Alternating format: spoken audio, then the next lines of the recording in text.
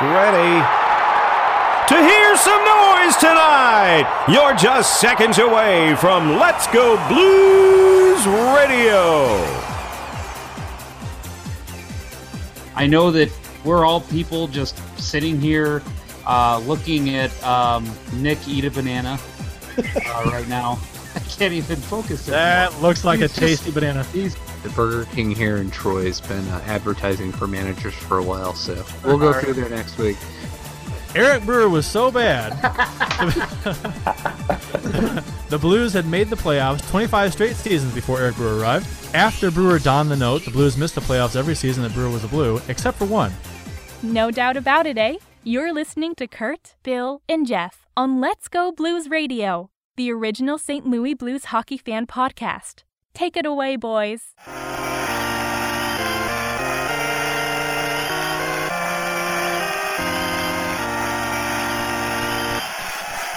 Here's the face-off. Welcome to Season 5, Episode 6 of Let's Go Blues Radio. We are coming to you live on Wednesday, November 16th, 2016. This is franchise episode number 87 all time. Let's Go Blues Radio is a weekly program that talks St. Louis Blues hockey. We welcome listeners to call in and chat with us live on the air, as well as tweet us questions or comments that we will read on the show. For more info on how to do all of that, go to letsgoblues.com radio. You can also follow us on Twitter at LGB Radio and send us your tweets. And that way, my name is Kurt Price, and tonight joining me, Mr. Bill Day. Bill, how are you? I am well, sir. Thank you very much. We are not really sure where our other cohort in crime is.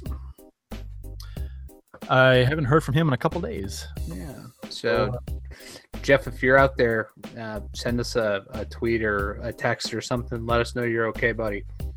If you're in danger, send us one tweet. If you're not, send us two. Like he had access to Twitter. Yeah. He's tied up in a basement. The official beer.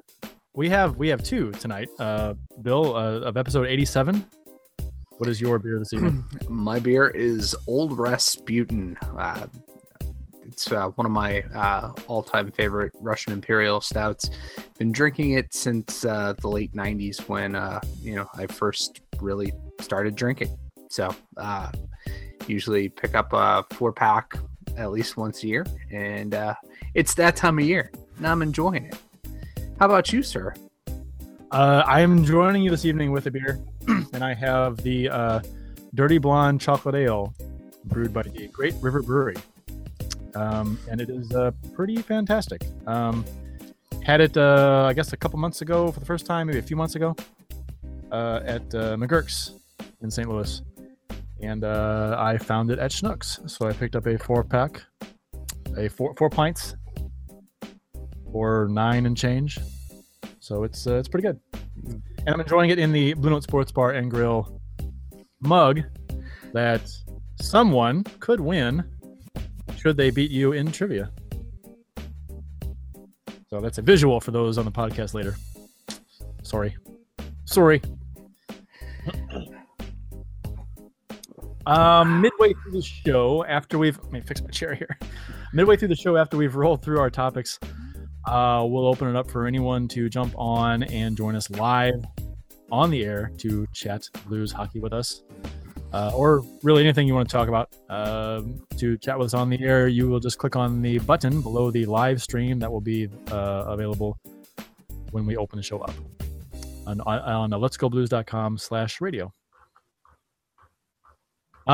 This Saturday is the tournament, the Clace Classic Roller Hockey Tournament that Bill and Jeff and myself are playing in. All skater spots and goalie spots are full, but come on by and have a beer, some food, and watch some hockey. A portion of the proceeds go to support the Clace family with some medical expenses they are experiencing, and so help them out. It's in Queenie Park in Baldwin, Missouri. Saturday starts at 4:00 and goes until midnight. And the teams were drafted this past weekend, and I went for $3. And Kurt, the second leading goal scorer, third leading overall scorer in the Ponder Cup tournament, and leading scorer in the playoffs. Don't forget that part. Yeah, leading scorer of the playoffs. How much did you go for, buddy? $2. Somebody got a bargain. Yeah, somebody got a great bargain. So, like I told you, that's more money to be spent on other players for our team. So, and like I told you, fucking socialist. I told you I'm gonna put a $2 thing to my helmet, so everyone will know how much I went for when I'm playing. Hopefully they'll say, "You went for $2? Well, shoot, we should have paid more to get him." Or it'll turn out where they say, "Oh, that's why he was only $2 because he sucks." We got what we paid for. Exactly. Don't cover him. He's only worth $2, and I could just totally. So we'll see how it goes. Hopefully I perform above my $2 price tag.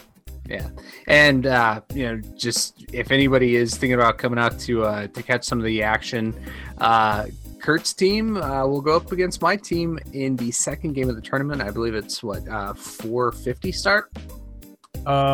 There's halves are 15-minute halves. So I think our starts at 4. Well, the puck drop is 4:05 or some 4:10, something like that. So like 4:40 maybe, I think 4:40ish. Yeah.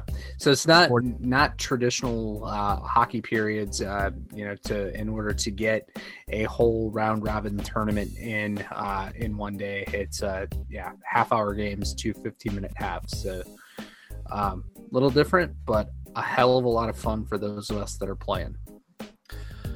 It'll be a good time. It'll be a lot of hockey. I think our team plays every other game for 4 hours. So we'll have a nice little go over there. Today in Blues history, courtesy of the STL Blues History Twitter account. Give it a follow. If you do not follow it, if you're on Twitter, you should follow it if you're a Blues fan. If you're not a Blues fan, you probably don't care to, but that's why you're listening to the show. It's 2002, November 16th, 2002. Tom Barrasso recorded his first St. Louis Blues win and shutout on November 16th versus Calgary in a 1-0 win. It was the last win and shutout of his career. It was with the Blues in 2002. 1968, November 16th. Blues owner Sid Solomon II broke his hand while slamming it down after Detroit tied the game with 22 seconds to go. I see things haven't changed too much since 1968 with the Blues in Detroit. Blues have never been able to hold a lead in the last minute against that team. Not so much. 1982, November 16th. Brian Sutter netted a hat trick along with a Gordie Howe hat trick in a 7-2 victory over the New Jersey Devils, snapping a 5-game winless streak. And in 84, November 16th, Joey Mullen scored his second career hat trick versus the Quebec Nordiques in a 4-2 Blues win. One of the players I was most sad to see leave when he left. Yeah, went to Calgary. Yep. As did so many great Blues in the 80s. Yep. And they won a cup with some of those Blues. Yep.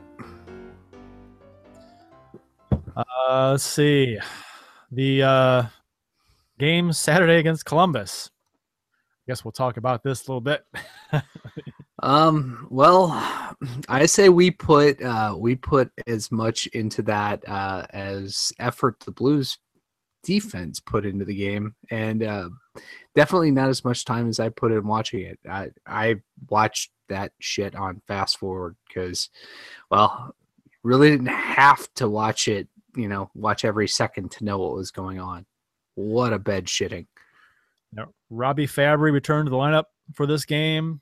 Not a good game for the Blues goaltenders. Allen allowed 4 goals on 12 shots and only played a little over 1 period. And Hutton played the rest of the game and allowed 4 goals on 18 shots. Every Blues player was a minus except for Mr. Gunnarsson and Mr. Shattenkirk, who were even. So no one was in the plus. And Pietrangelo was a -5 and is now a -10 for the season. The Blues did go 4 for 5 on the power play, which their power play did look fantastic. And Tarasenko tied a career high with 4 points, and the Blues outshot the Jackets 37-70 and lost 8-4. 37-70, sir? 37-30. That would be a little, more accurate. Yeah, that's because you're getting into Ron Tugnut territory when you talk about 70 shots in a game. 67 out of 7. What did he say that time? 60. He saved like 67 out of 70 shots. 67. Yeah, something like that. It was an incredible game.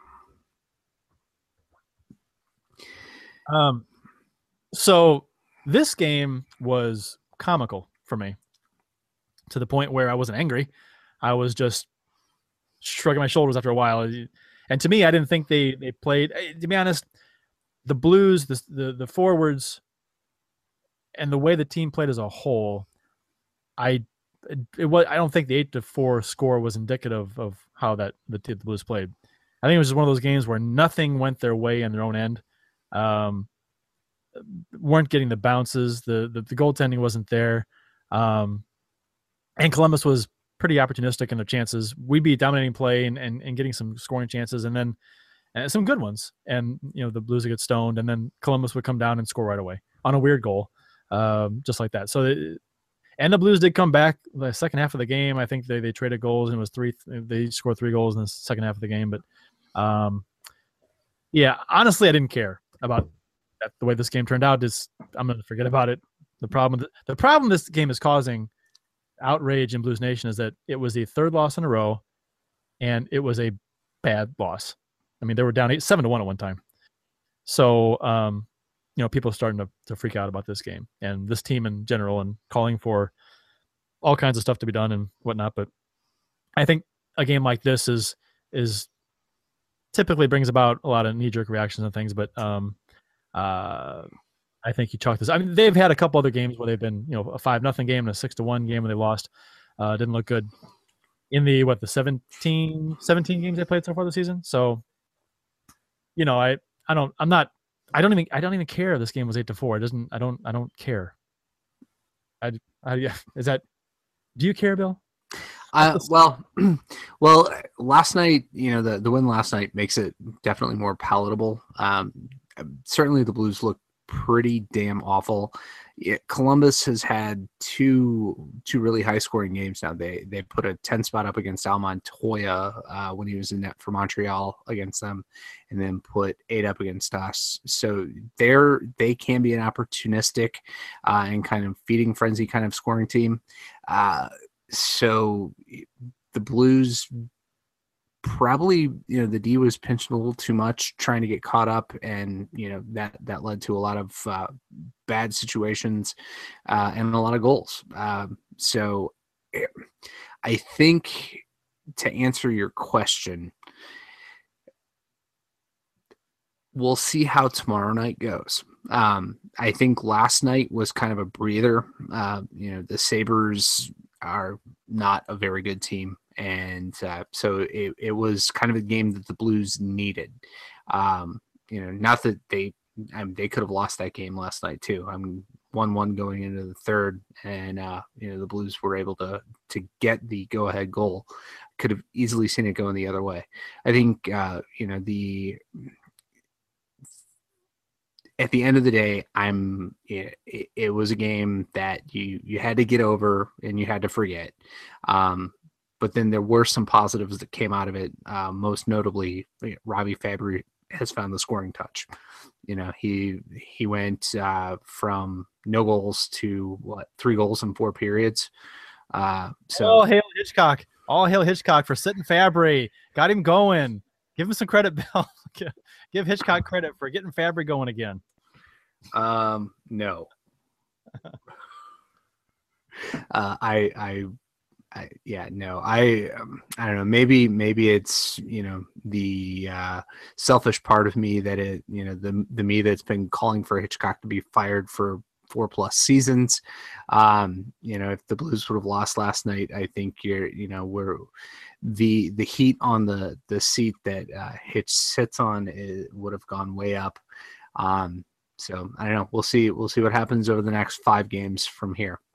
I still, you know, I know we kind of talked about this offline, that you think it's going to take a lot for Hitch to get canned in his farewell season. I don't know. I mean, I guess it really comes down to, what's Doug Armstrong working for? Is he working for a contract extension, or is he on his way out too? If he's on his way out too, then, Hitch will stick around. But if Armstrong wants a contract extension, he will not let this team go through a very prolonged slump. You know what, though? Even if he wants a contract, if he wants an extension, he's trying to win. But you know what? If he plans on going elsewhere, he still wants to win. I mean, his value is going to be at its peak if the Blues have a long playoff run again. I mean, if they have a crappy season and bow out early, I mean, he may still go somewhere and get a lot of money. But you would think his value would be higher based on. I mean, that's if the Blues win the Cup this year and he leaves, holy cow, he's in demand, right? If the Blues don't make the playoffs and he goes somewhere, he's still in demand, but he's not going to be as highly coveted as he would be if, say, the Blues win the Cup, in my opinion. So we'll see. And Hitchcock wants to win. I mean, it's his last season. I mean, he doesn't want to go out not making the playoffs or squeaking in. He wants to win. And Armstrong and him are buddies, so I don't see why they wouldn't, as a team, try if they want to improve the team midway through the season, make some moves at the deadline, whatever.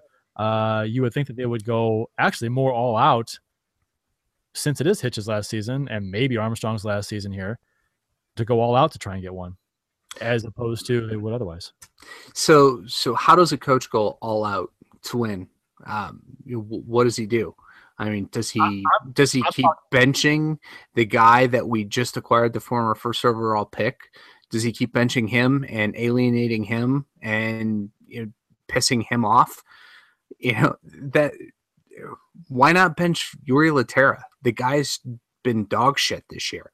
Why not bench him? If that's what we're gonna say works in lighting fires under players, spread the love.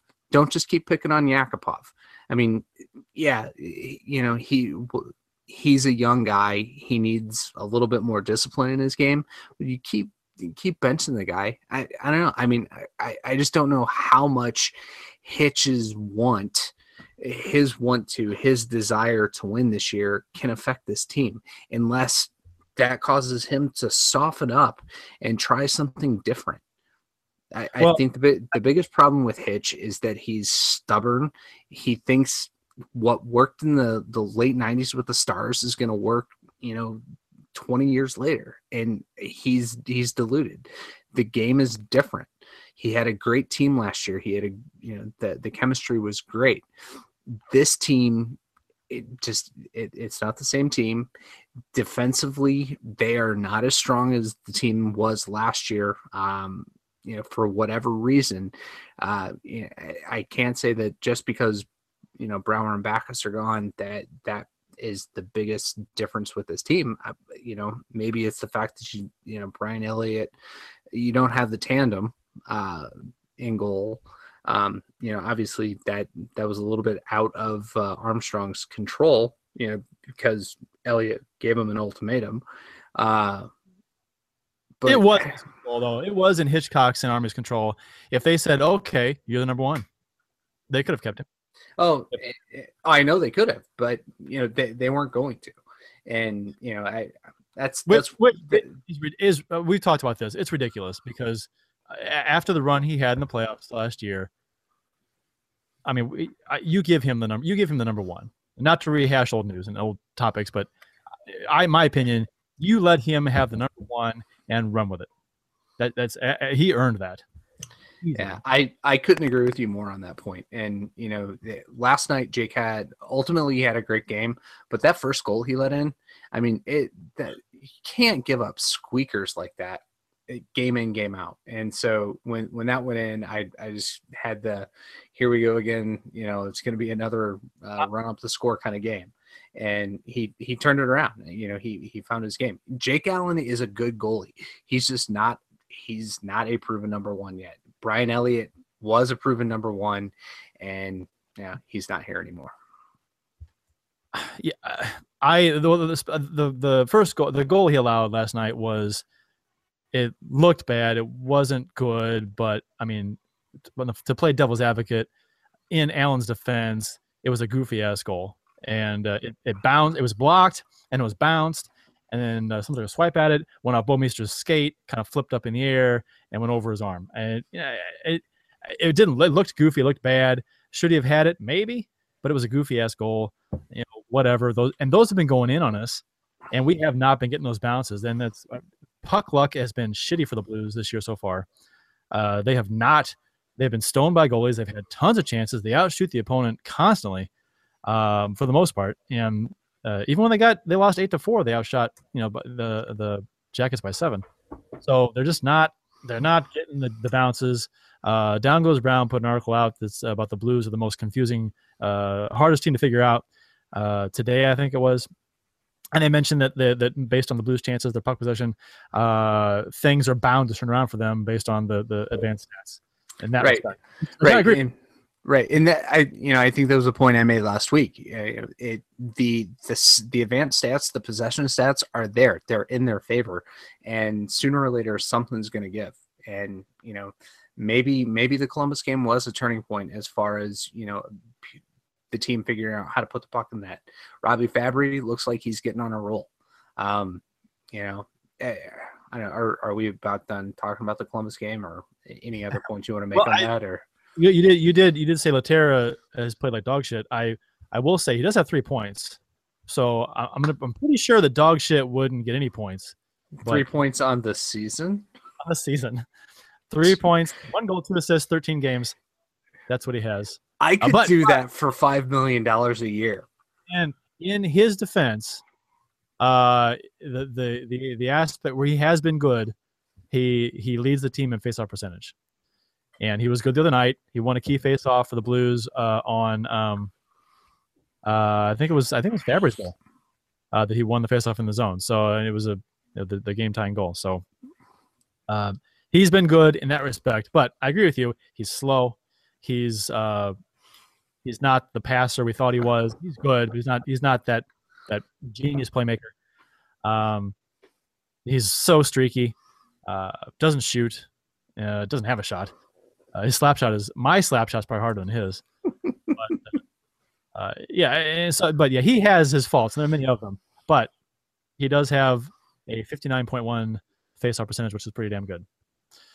So I'll give him credit in that area. So if that's worth like $4 million, what's he making? 4 point something million? Is that worth that? Yeah. Let's put all that money into a face-off specialist who then can't skate to the other end of the ice without getting gassed. It says the Blues, Laterra's salary. I think what am I guess like 4.3. Laterra's making 4.4. I was $100K off. So he makes 4.4 this season, and it's a 4.7 cap hit, which is worse. So, so that's that. Done talking about that weird game. Tuesday, last night, the Blues took on Buffalo in St. Louis, and they had a turnaround game. 4-1, they beat Buffalo. Buffalo was 5-6-4 coming into this game, and in last place in the Atlantic with 14 points. The Blues had won their last 8 meetings versus the Sabres and sat in third place in the Central with 17 points prior to that game last night. Buffalo got on the board first, which went the goal they scored. We talked about goofy goal, the partially blocked. It bounced to the net and it took a swipe at it. Bomeister's skate kind of and past Allen. It looked bad. So we're like, and the Blues were out shooting the Sabres 7-1 at the time. When they scored that, it was 7-1. That was their second shot on net, or 8-1 maybe. Second shot on net, and here we go again. Out playing the Sabres, out shooting them. They score first. Bad goal against. Son of a bitch. So, yeah. That is that seemed to be the feeling last night was my first in-person game this year. That seemed to be the feeling that came across the crowd is, everybody's jacked up. Blues are just outplaying them, out shooting them, and doing everything right. You get a stupid penalty. I think it was Upshaw that was in the box. And a stupid hooking penalty. And the Sabres get the bounce, and there they go. But, as you mentioned, Fabry gets it, gets the equalizer on the power play after Laterra, won the draw. Shot from the point, deflected right out into the slot. Fabry's wide open, goes down to one knee and buries it. That was awesome. Fabry was robbed earlier, just like a minute or two earlier by Lehner. He was that glove save. That was beautiful.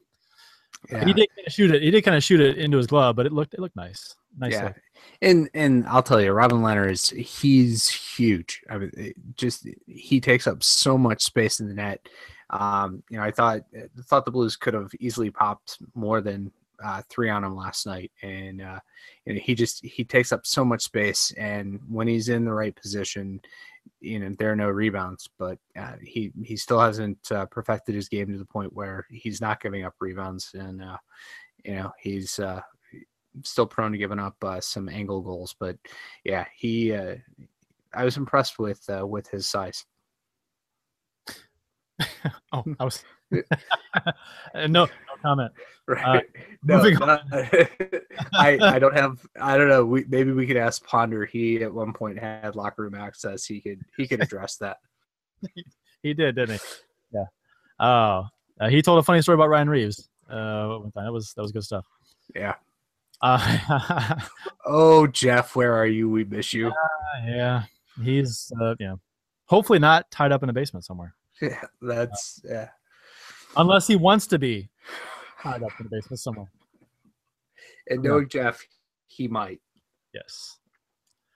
Fabry got in a fight to his in Steen's defense, which I mean he got his butt whooped, but you got to respect that. That was good stuff. Yeah, I don't like the hit that George has put on Steen. It's a dangerous position in the corner. Looked like George's lunged, went elbow first, and there not even I don't think there's any discussion whether it was a suspension worthy hit, but man, it certainly was ugly. And it was awesome to see, somebody come to his defense. It just surprising that it's the smallest guy on the team. He gave out 25 pounds to George's. George's beat the shit out of him. But it was like 225 or something. Yeah, what was Fabry was quoted as saying, George has asked him, "Are you sure?" And he said, "Yeah, I guess." something to that effect. That's all.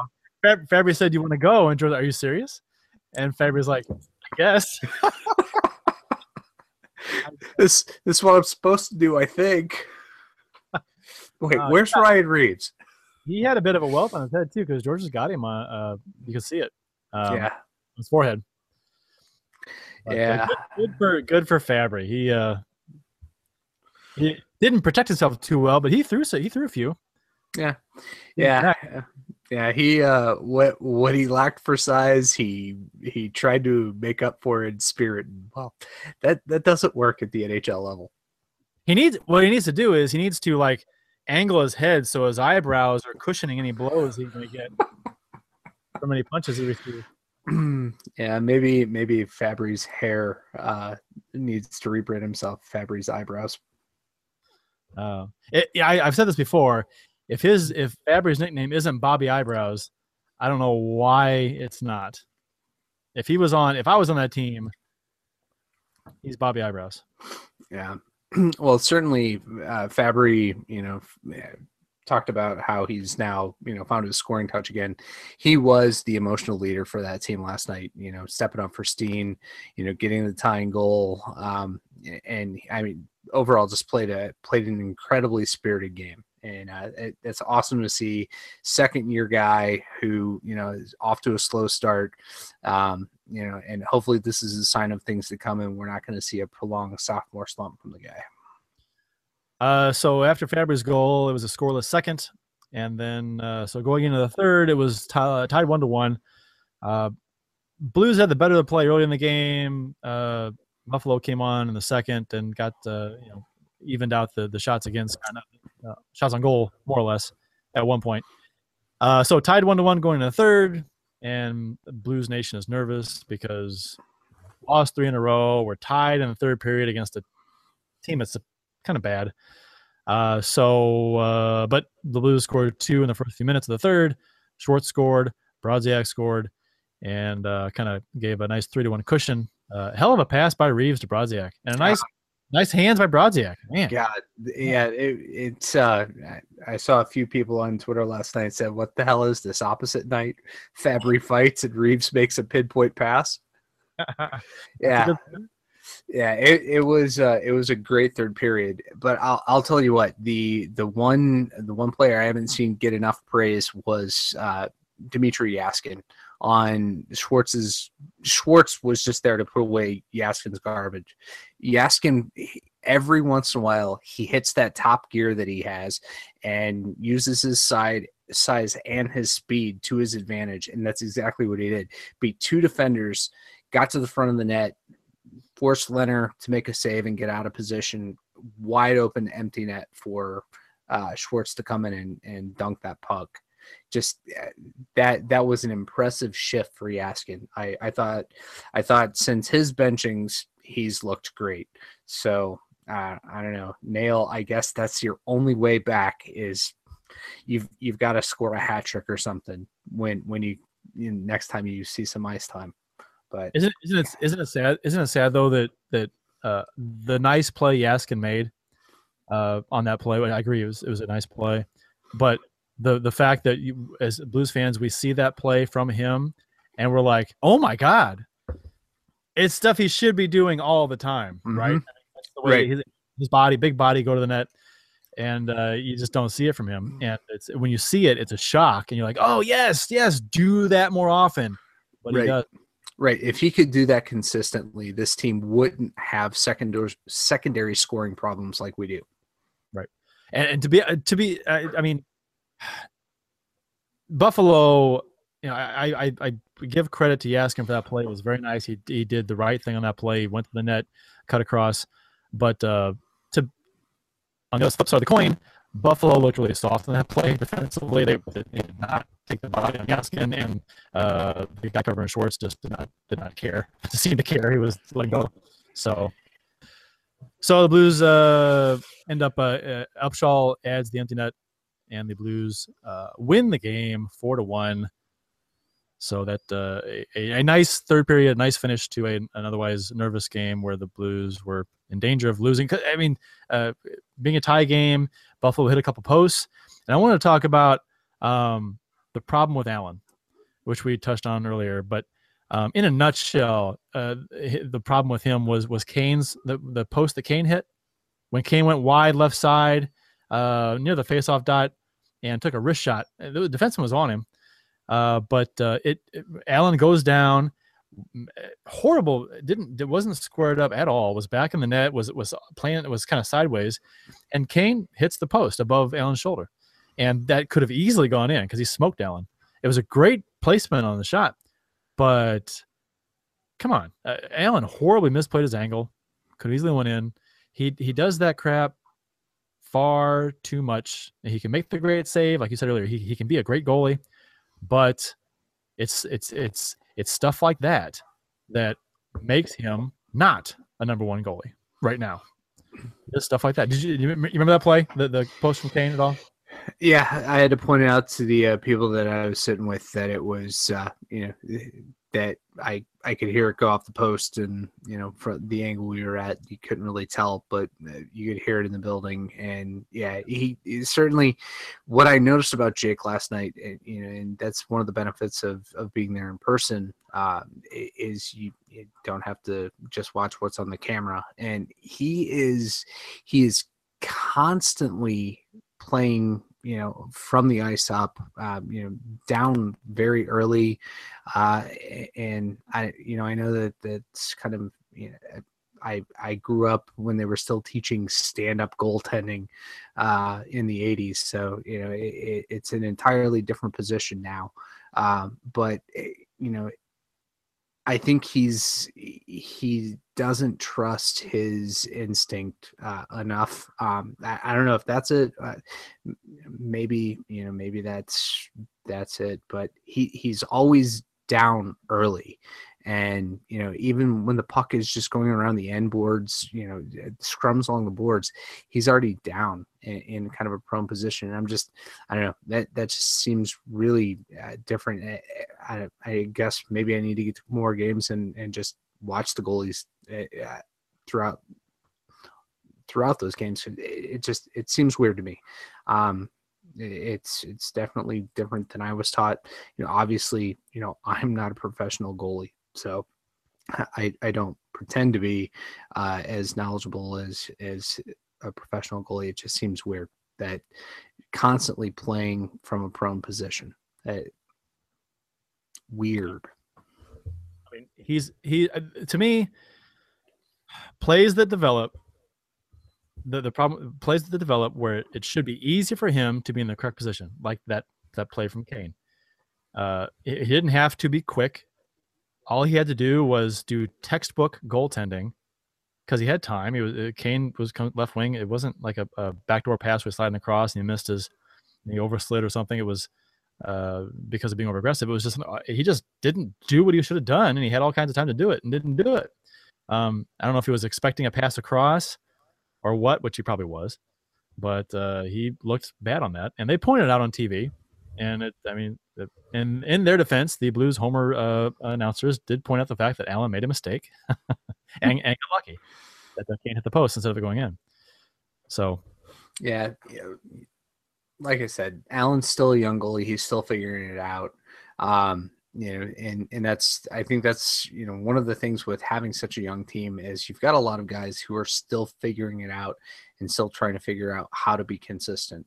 And that's part of the another lamentable fact about losing Brian Elliott is he was the guy that had gotten to the point where he had finally figured it out, and now we're back to inconsistent. As the rule. So hopefully, Jake has always been looked at as one of the guys with a high ceiling. So if he figures it out, he could be an elite goalie. He's just not there yet. Yeah, I mean, we're not. I mean, for this team to overcome subpar goaltending, we're not the Chicago Blackhawks from a few years ago that are going to just run the score up on you and play puck possession game. And Crawford can allow a couple softies and it not matter because you're scoring 4 and 5 a game. But this team right now is not doing that, and so it's hard to cover up. I said before the season started, Allen's gonna have to have like a high 9.2 or 9.3 save percentage, and around a 2 GAA, 2.1, 2.2 GAA for this team to be good. And he's not doing that now. He's like at a 900 save percentage and a 2.4 GAA. So yeah. I don't know. I think overall for the team, they're kind of right where I expect them to be at the end of the year. In the I guess they're third in the division right now. Third in the division, fifth in the conference. Yeah. So they're. I don't know. I still think that the way this team is designed, they're going to be a 7-8 spot to get into the playoffs. Social media kind of gave the Blues a hard time and described about the victory. In general, they just discredited the victory to some degree. saying, well, it's Buffalo, they suck. I've always found that interesting that, like it shouldn't really mean much and they don't give them credit for the win. But honestly, good teams beat bad teams. If a good team doesn't beat a bad team consistently enough, they're not a good team. So if they had lost, those same folks have been upset. And so for some reason, this game was a lose-lose situation for, on social media. If they lost, if they're some criticize and discredit a win, and they criticize and bitch about a loss. So yeah, well, there's a lot of just overall anger in the world right now. But I think the point I was making earlier with this team right now is, going into this game, they lost 3 in a row, and the last game was a total dumpster fire. They won a game that they should have won last night. Let's see what happens tomorrow. I mean, I think the Blues and the Sharks, record-wise, where they stand within their division and their conference, are they're kind of in the same spot. San Jose has been trending upwards. They had won, I think, 3 in a row before getting shut out 1-0 last night in Carolina. And it's always concerning, in 2016 when you can't beat Cam Ward. But Cam Ward had a really good game for them last night, I think. But the Sharks are probably going to be, as far as a look yourself in the mirror kind of game, from where the teams are standings wise, it's going to be a big matchup. First time that we're seeing the Sharks since they bounced us last year. The makeup of the team were a lot smaller. And they're the same team. So it's going to be an interesting game. San Jose is 9-7-0, which is good for 18 points and third in the Pacific. The Blues are now 8-6-3 and have 19 points and are, as you mentioned, third in the Central. I agree. This is going to be a good barometer for the Blues to see where they stand after an up and down for 17 games. So a win here might give them some momentum and a less than impressive loss, and the roller coaster ride continues. This is going to be an easy game to get up for, and I'm quite frankly, I'm just looking forward to sitting back and watching this one in particular. So we kind of mentioned a little bit earlier, but is Hitch on the hot seat? Since there have been rumblings on social media and a few articles written about questioning whether he should be, should he be, thoughts on whether Hitch is on the hot seat, and if he's not, should he be? My answer to the latter question is he always should be on the hot seat. He should have been fired years ago, but Doug Armstrong won't fire his best buddy. And I think because it's Doug Armstrong, he's not going to disgrace Hitchcock in his final season. He's not on the hot seat. The only way I see Hitch really getting fired is as much as I, and just I've been sick of his approach to the players. For several seasons, he's the only way that he's going to get fired is if it's a package deal. I think we've been saying that every year for the last few years. It always comes down to, they're a package deal.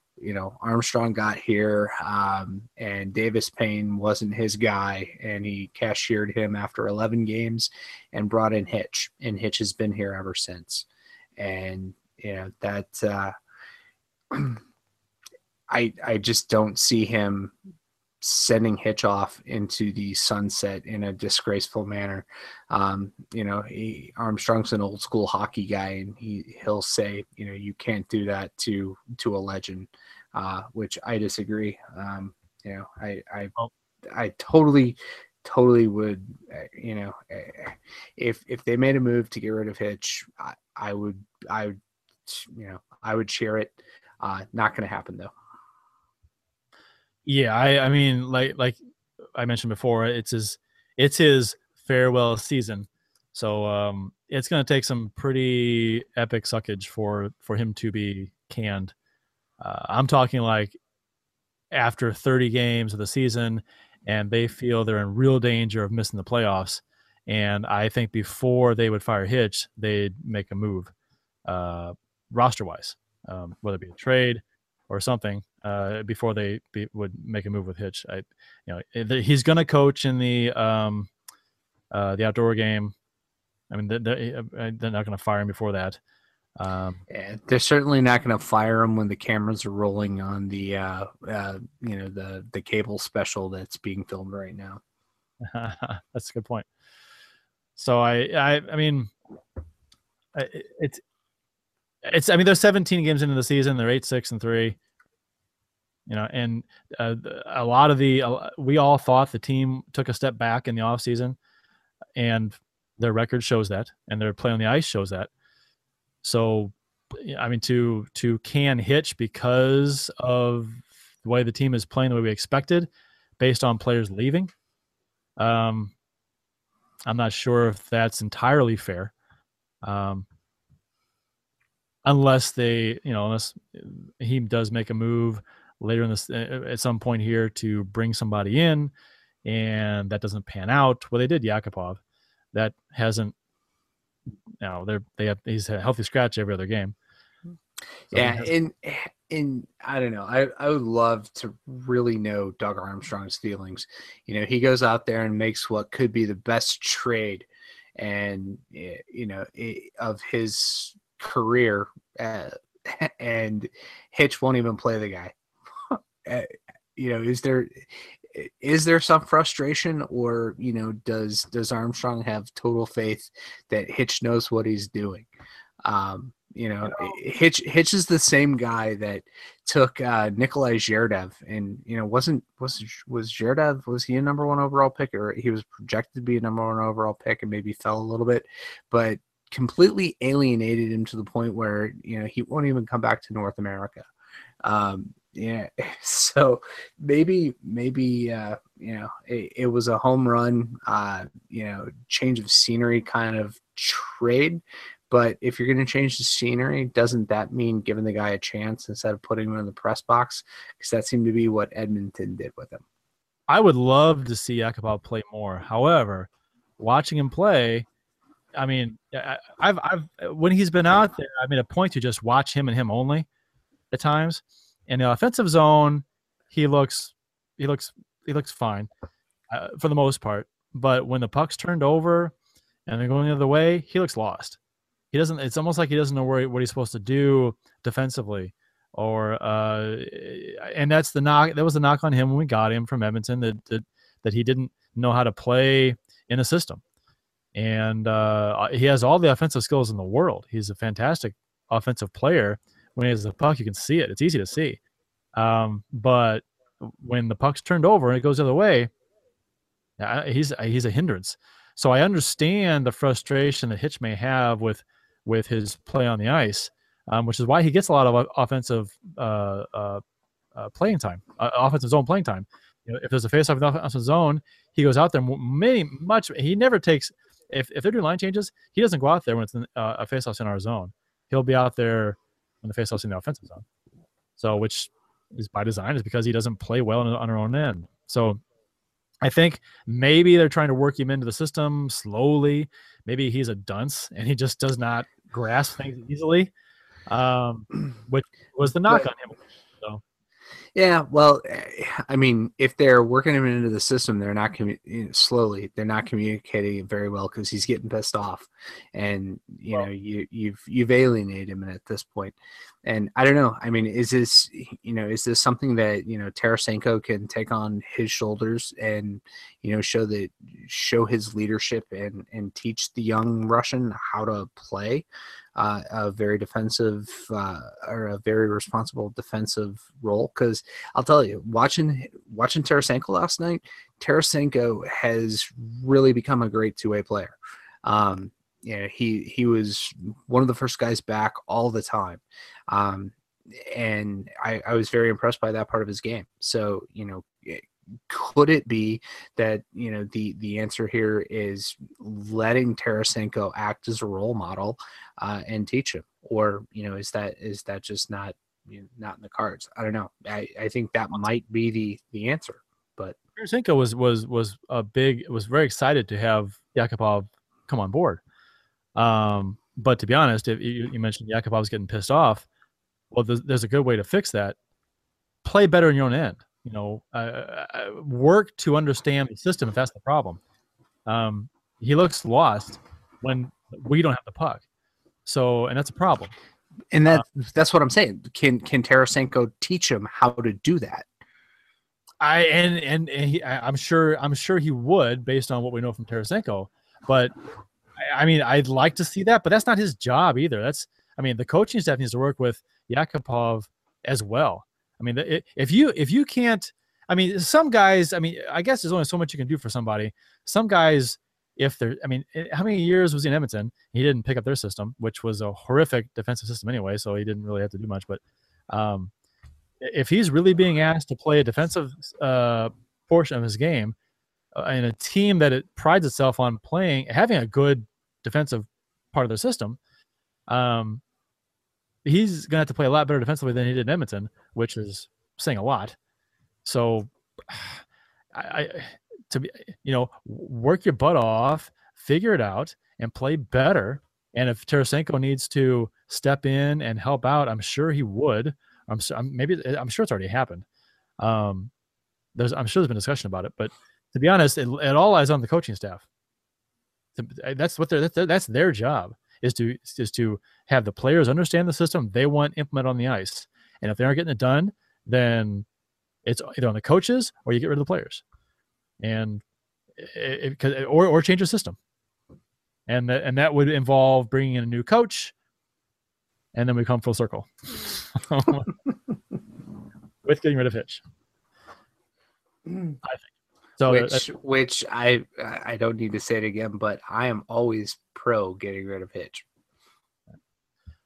We're gonna open up. I'm gonna go ahead and post that button for folks to join us if they would care to on the website. Let me go ahead and do that right this second. So if you if you're listening to the show and you want to join us live on the air to talk some hockey, go to letsgoblues.com/radio. If you're already there, refresh the screen and the button to join us will appear underneath the live stream. Just have a microphone and headphones ready to go, please. And it's up there now. So the Blackhawks alumni game roster was announced for the outdoor alumni game.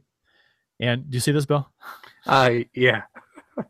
I'm gonna read it off and try to stop laughing. Try to laugh. Okay. Adrian Aucoin, Murray Bannerman, Adam Burish, Kyle Calder, Daniel Carcillo, Jim Cummins, Eric Daze, Ben Eager, Reggie Kerr, who? Steve. Yeah, I know. I think he played for the Bulls in the NBA. Yeah, I think so. He's coaching somewhere now, isn't he? I think so. I think you're right. The Pelicans. I don't know. Steve Conroy, Dave Mackey, Jamal Mayers, who fits right in. Grant Mulvey. Who the fuck is Grant Mulvey? I've never heard of Grant Mulvey before. He's a forward. I know that much. Troy Murray, Brian Noonan, who Jack, who had a cup of coffee with the Blues. Jack O'Callahan, Darren Pang. Jack O'Callahan is better known for Miracle on Ice. He was the guy playing with a busted knee. Yeah. Yep. Steve Popst, Reed Simpson, Brent Sopel, Gary Suter is the all-star of this team. Yeah. And Jimmy Waite. Well, crap. I will tell you, the one ask I had, and what I said was, as long as Murray Bannerman's on the roster, this is a game I want to go see just because I want to see the mask. Well, no, what what collection of shit is this? And to answer my kind of rhetorical question with factual information, Grant Mulvey, nicknamed Granny, is a retired professional ice hockey player who played all but 12 games of his 586 game NHL career with the Chicago Blackhawks. Now, Well, I grew up in the 80s watching the Blues.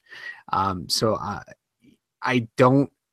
this is one guy I don't remember. I remember, people like Steve Larmer and, even Everett Santapass, Troy Murray, who's on this list. Michelle Goulet, Yeah, Michelle. Right. Manson, Right. Kelly Belfour. Right. Where are these guys? Come on. Well, they're playing a fucking outdoor game every single year. They're probably tired of playing. Yeah. So maybe they jokingly told this group of guys a few years back, the year that the Blues get into this thing, well, you got your shot, thinking it'll never happen. And, I'm reading this roster. I'm waiting for a big name to pop out at me. I'm like, it just never happens. And the biggest name is Gary Suter. And Eric Daze had one good year, and it's like, oh my god, we got Gretzky, Hall, Oates, Federico, Brodeur and Net. With it's crazy the lopsidedness of the. Are there any All Stars in this roster? There aren't. I mean, any Hall of Famers? Suter's. I don't know that Suter's made it yet. There's not a single Hall of Famer on the alumni roster. Yeah. The only one's Tony Esposito, and he's on the coaching staff. And Coral. So yeah, I get. I don't know. Whatever. I mean, I guess if you're a Blues fan, you're going to watch Hall, Oates, Federico, Gretzky, and likes of them play. So I guess, and the question that we asked before the season, in the preseason show, I think it was which team does Jamal Mayers play for? Because he works for the Hawks now and played so long for the Blues. And of course, the Hawks need him because this roster is awful.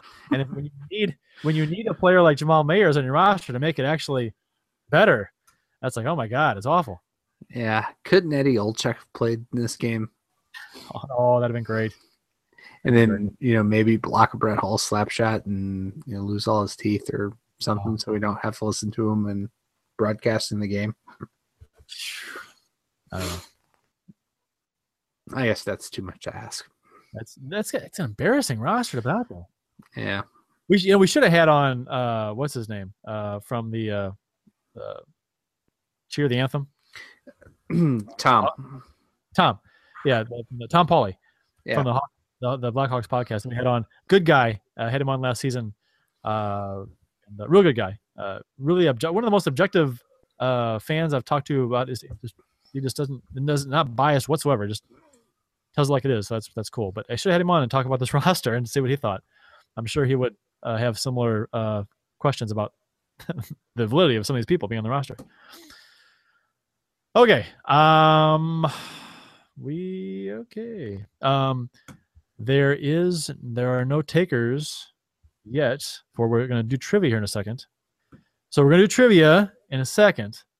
So if anybody would like to take on Bill in trivia, go to letsgoblues.com/radio and click on the link, the button under the live stream to join us on the air and take on Bill in some St. Louis Blues trivia. 5 questions.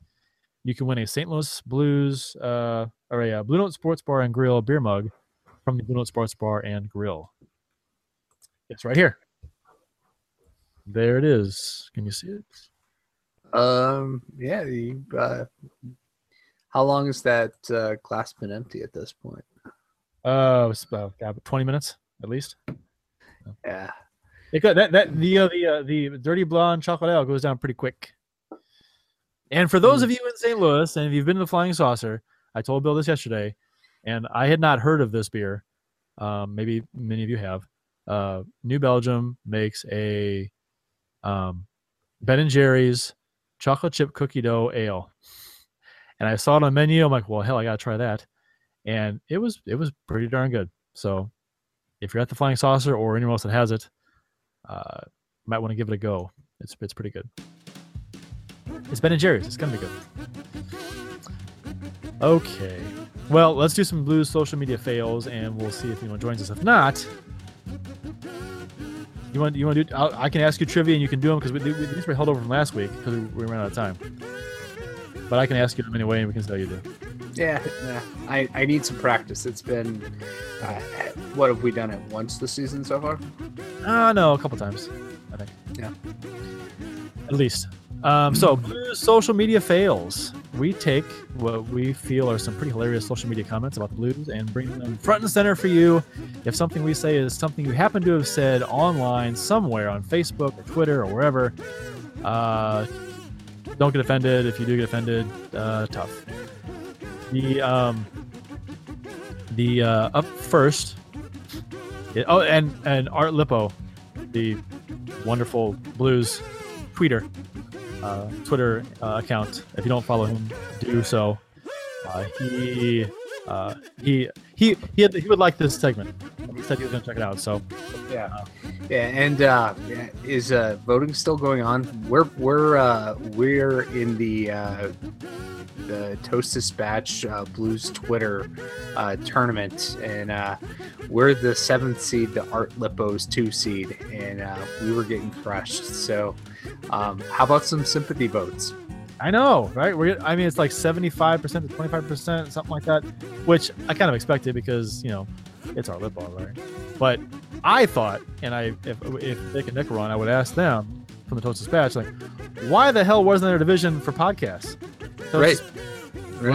Radio, Loose Chicklets, Beyond Checkerdome, and the St. Louis Blues Hockey Podcast. So why not have a division with all of us, like the expansion 67 draft, with all the podcasts in one division, and have play it out. So that should have been. It's not fair that we go up against our Lippo. That's just it's really not fair. And I saw that Loose Chicklets tweeted, that they're going to work on their game to get into the tournament next year because they got snubbed. They did. So did Beyond Checkerdome. Yeah. But Game Time made it in. Yeah, and Checkerdome is a Game Time property. So I don't know. Anyway, okay, so Blues social media fails. Up first from the St. Louis Blues Lounge, who really owns this segment. Just one user posted in the St. Louis Blues Lounge, which is a Facebook group. Just put up my Blues Christmas tree in my Blues room. It is November 16th. Yeah. Already. Yeah, before the game last night, I shared this with Kurt, but I'll share it with everyone else. I went to Schlafly, the tap room, for dinner before the game, and had Christmas ale. I was surprised to see that it was on the menu already. I was hoping for the Imperial Stout, but not there. So Christmas ale's there. It's a nice 8% beer. It's awfully tasty. So I said, what the hell? If assholes can put up Christmas trees and Christmas lights, mid-November, I can enjoy this beer. And I did. It was lovely. I was in Kohl's today after work, and they were playing Christmas music in Kohl's. Did you find a clerk and kick him in the nuts? No, I don't mind. I like the Xmas music. I like it. But, it's just funny it starts so early. Okay, next one from the St. Louis Blues Lounge, referring to Yakupov's lack of playing time. Yak had 20 goals last year. How many did Yaskin have? Yakupov did not have 20 goals last year. He had like 8. So simple Google search, and in response to that, someone says he isn't good enough to not score. What? He isn't good enough to not score. I'm still trying to figure out exactly what that means. What? He isn't good enough to not score. But he's not good enough. So he's I don't know, whatever. And then in response to that, Yak should be playing 36 minutes a game. That would be a big record. new state record. That's a new state record. 36 minutes a game. What Petrangelo averages, 27, something like that? Pronger was known as an Iron Man who played a ton of minutes, and he played 30 minutes a game. Yeah. And that's for defensemen. Forwards play a lot less. Forwards play like good forwards, all fantastic forwards to get a lot of playing time. They're like 20. Yeah. Okay. Also, next from the St. Louis Blues Lounge, discussing Tarasenko's shot and missing the net. Can I read this one? Go ahead. Yes, go ahead. Okay, it's getting old. Someone explained to Tarasenko that top corners are for breakaways. Hit the net! And some folks made fun of this guy, so he responded with, Not what I meant. He's trying too hard to hit corners. T spelled T-O.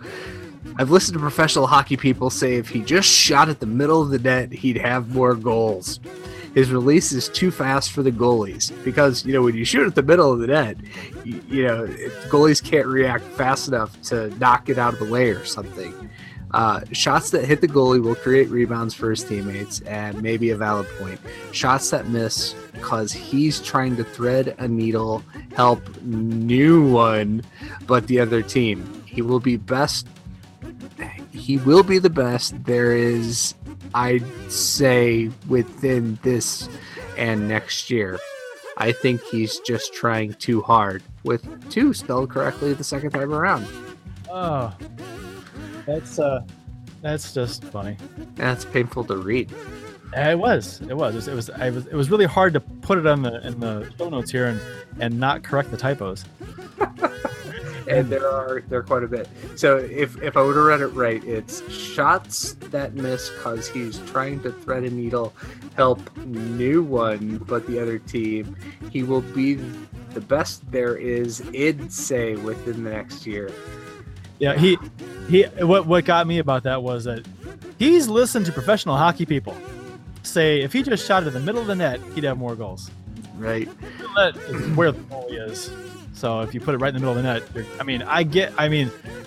okay, if it's a rebound, that's a different story. But yeah, typically your good goal scorers aren't shooting at the middle of the net. If you listen to Gretzky's famous goal in the Canada Cup when he comes down left wing, shoots upper glove, top corner, and beats whoever it was.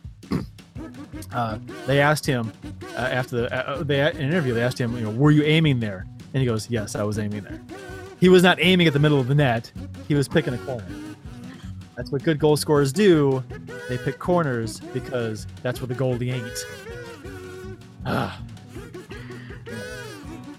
Yeah, professional hockey people don't say that. They don't say put it in the middle of the net. Okay, so next from the St. Louis Blues Lounge.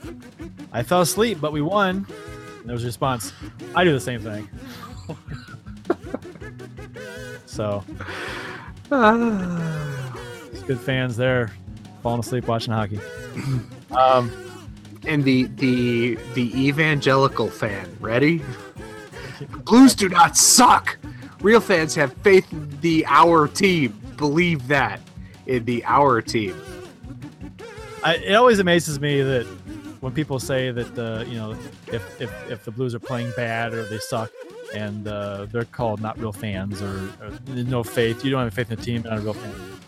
That's a bunch of hogwash. If a team's bad, they're called like a team, but the team's bad. That's just the way it is. To me, if you're saying the team doesn't suck when they do suck, you just don't know what you're looking at. Anyhow, from the St. Louis Blues Lounge again. They're all from the St. Louis Blues Lounge this week, if you haven't noticed. What happened to having different people sing the anthem? We haven't had that happen in a long time. It's been George Glenn for a long time. Almost, every once in a while someone different, but it's almost always him. Yeah, so it's Charles Glenn most of the time, and then the Veterans Day game, There's a Navy guy that they bring out who's got a great voice as well, and he started it off and let the fans take over. It was a great moment. Got some national attention. Was on Puck Daddy, but Charles Glenn really, is known for being the blues anthem singer at this point. Next up from the St. Louis Blues Lounge, you want to take that one? I guess Hitchcock took the A from Tarasenko. It was a home game, and Tarasenko wears the A on road games. That's that's the deal this season. So 17 games in, and they hadn't caught that yet. Okay, all right, fair enough. Well, Hitchcock hates Russians, so right. I took the A away because apparently he's not scoring enough. So I guess Hitchcock took the A away from Tarasenko. Guess so. Yeah.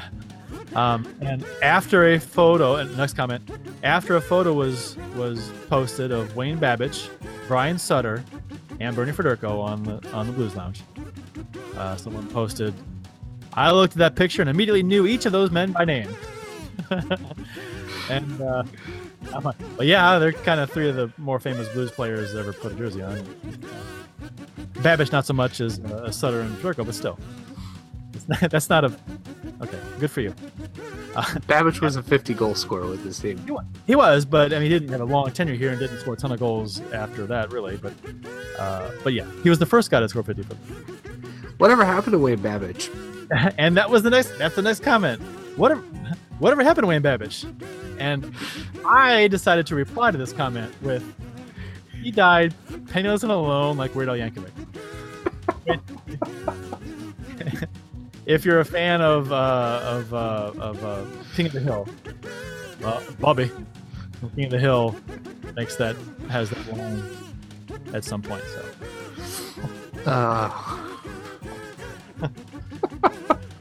So there you have it. That's our blues social media fails for this week's episode of Let's Go Blues Radio. Some good stuff. Always funny. Thank you, loungers, for giving us some entertainment at the end of the show. I love that segment. That's good stuff. And Art Lippo, he said he's going to check out the segment, and so I hope you enjoyed it. All right. Yep, no one has joined us. We've got viewers. I see them every time I see viewers, and there's no one wants to join you and join us and take on trivia. So I'm just going to bring them up here, and I will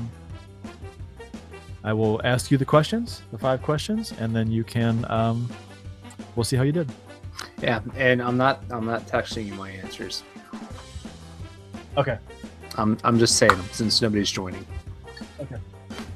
I'll write them down, and then for the sake of the listeners who are listening later, for a little bit of suspense, I'll read the correct answers after everything has been read. Okay. This is the Blue Note Sports Bar and Grill Trivia Shootout, sponsored by the Blue Note Sports Bar and Grill in Maryland Heights, Missouri. They're going to open soon. Someday soon.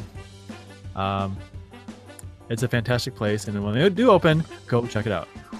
I'm serious. You have to. That's a requirement. Question 1.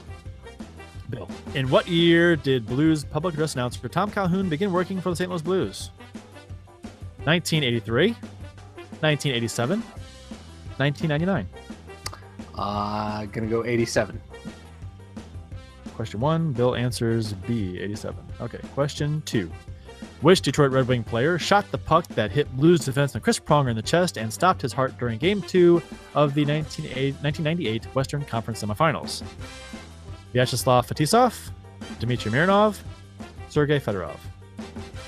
Notice that they're all in OVs. All Russian. Yeah, I'm going to go with Fetisov. Bill guesses A, Fetisov. Question 3. Brett Hull said of one of the Russian players the Blues drafted in the 92 draft, the little one is the only one who can play. Who was he referring to? A, Vitaly Prokhorov. B, Vitaly Kramnov. C, Igor Korolev.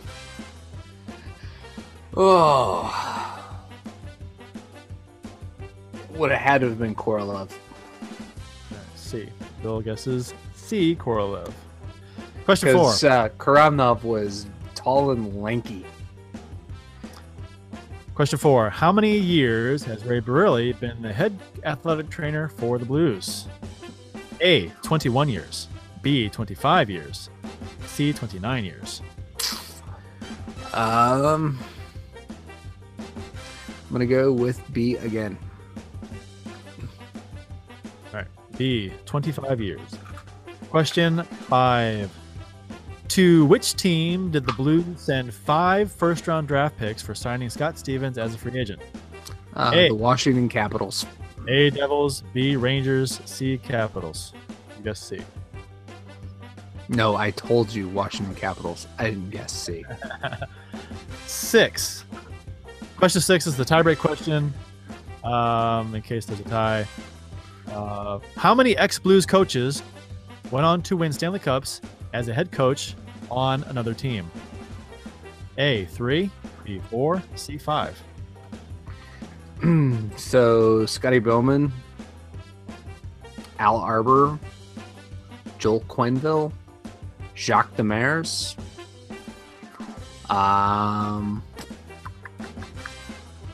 So is it 3, 4, or 5? Was that were those my options? Yes, correct. 3, 4, or 5. Oh man, is the question then would be Jacques Martin. I don't think Martin ever did. I'm gonna go with 4. 4. Okay. All right.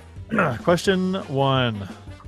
In what year did the Blues public address announcer Tom Calhoun begin work for the St. Louis Blues? The answer is B. 87. You were correct. So 1 for 1 so far. If I would have got that wrong, I would have blamed it on the horrible audio we had on the show where we had him on. Why you gotta bring that up? Because it was our biggest missed opportunity. It really was. It's my biggest regret in the show so far to date. In the 5 seasons we've had. In January of '87, Calhoun took over for Charlie Hodges and hasn't missed a game since. Including the games in Sweden. Yes. Including the games in Sweden. Question 2. Which Detroit player shot the puck that hit Blues defenseman Chris Pronger in the chest and stopped his heart during Game 2 of the Western Conference Finals in 98? B. Dmitry Mironov shot the puck. So you guessed Vyacheslav Kozlov. Was it Kozlov? I thought it was Fetisov. You said Fetisov, but it was Mironov. Yeah, but then you said Kozlov. You guessed Fetisov. The answer was Mironov. Yeah. I don't know. I guess I don't remember Mironov playing for the Red Wings, but I guess all the Russians did at one point, right? Yeah, it was actually a league rule. They had to come into Detroit and then play also. Yeah. Question 3. Brett Hull said of one of the Russian players the Blues drafted in the '92 draft, the little one is the only one who can play. Who is referring to? You are correct. C. Igor Korolev, who had the longest NHL career of the 5 Russian players the Blues drafted that year. He also died in the 2011 plane crash that took the lives of 40-plus members of the KHL's locomotive team. Including Pavel Demitra. Yes. Question 4. How many years has Ray Bareilles been the head athletic trainer for the Blues? You guessed B, 25. The answer is A, 21. Bareilles became the head athletic trainer in 1995, one of only 6 athletic trainers in Blues history. They've each had fairly long stints here, which is interesting. 5. To which team did the Blues send 5 first-round draft picks for signing Scott Stevens as a free agent? You are correct. A lot of people say the Devils. That's why I threw it in there. I thought if we got someone to go against you, they would pick New Jersey. But common misconception. Yeah, the Devils were handed Scott Stevens for us signing Brendan Shanahan. We did offer Joseph and Brindamore too. Right. And turn that down. Right. And I don't know. I think having Scott Stevens on a defense with an offense with Brett Hull and Brendan Shanahan and Adam Oates, I think that's a cup team right there, regardless of who the goalie is. Would have been, maybe mortgaging a bit of the future But, as it turned out, neither Brindamore nor Joseph were in the long-term plans for the Blues anyway. Those were some fun teams, though. I mean, that season that Stevens was here was fantastic. It was fun to watch. Yeah, it's just such a. I mean, I think he was the ultimate defensive defenseman to ever play the game. I love the fact that he did not want to go to New Jersey. He refused to report. He was going to sue. Didn't want to leave, and he eventually had to report. So he did. So that. And then he won cups. Yes, and he won cups. So I'm sure he does not regret going there. But yeah, still. Question 6. How many ex-Blues coaches went on to win Stanley Cups as a head coach on another team? The answer is Scotty Bowman, Al Arbor, Jacques Demers, Joel Quenneville, and that's it. Yeah, so I was right. I didn't think Jacques Martin won. He took Ottawa in 2006 to the final, but he did not win. So you got 4 out of 6. That was pretty good. Pretty good. Well done. Nice. Thank you. Always fun. Let's see. Any tweets we didn't get to? Keith Sedergren.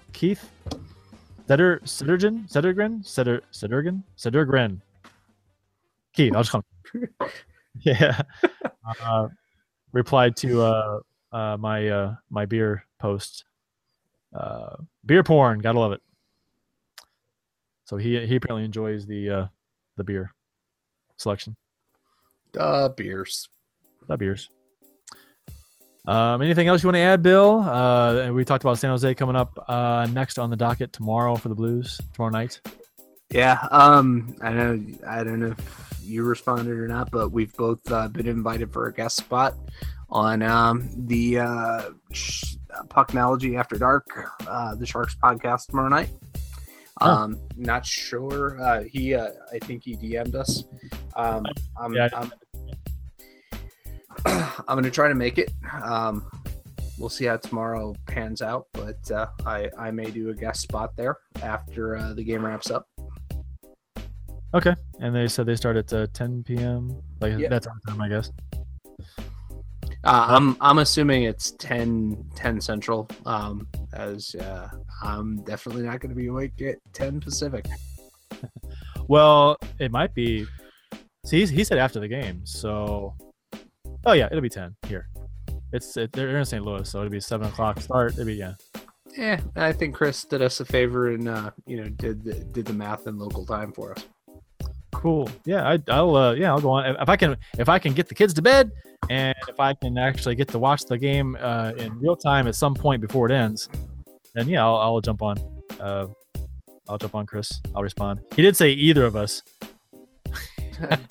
So. Yeah, I don't know. I mean, should we tell them it's a package deal? We're a package deal. Yeah, we're like Hitchcock and Armstrong. I'll be Armstrong. God damn it! Why would you make me be Hitch? I don't know. You love him so much. Love to hate. That's a love-hate relationship. Yeah, it's like the the NHL rivalry night, the night you love to hate. All right. Oh man, the last time I was on their show after the matchup was in the playoffs and the Blues won. So hopefully it's the case. And they were really somber when the Blues beat them that night, and I was on. They were just a depressed bunch of Shark fans. It was. Was that the night that I happened to be in San Jose? It might have been. Yeah. It was. I mean, I was dreading going on the show if we had lost. I was like, oh man, but they won. One of the 2 games they won the series, so at least I was on for that. I can say that because they won the series. So I can, Yeah. I take So yeah, I guess Pucknology tomorrow night around 10 Central. Bill and I will hopefully be on the show, so check that out.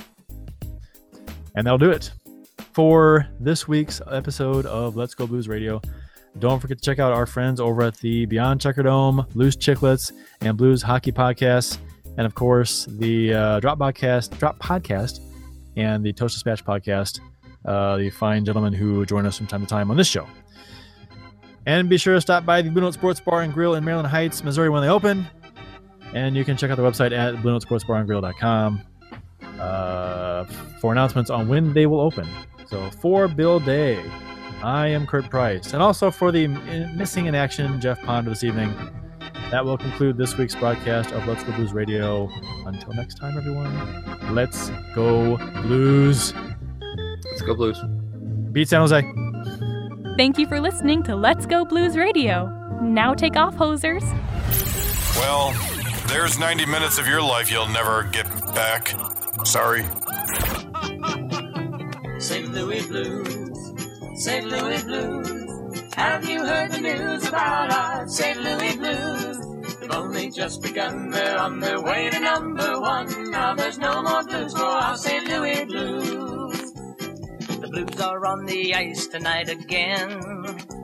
They're rough and tough and got the stuff to win. They'll always get one more, no matter what the score. They are quite a hockey team, my friend.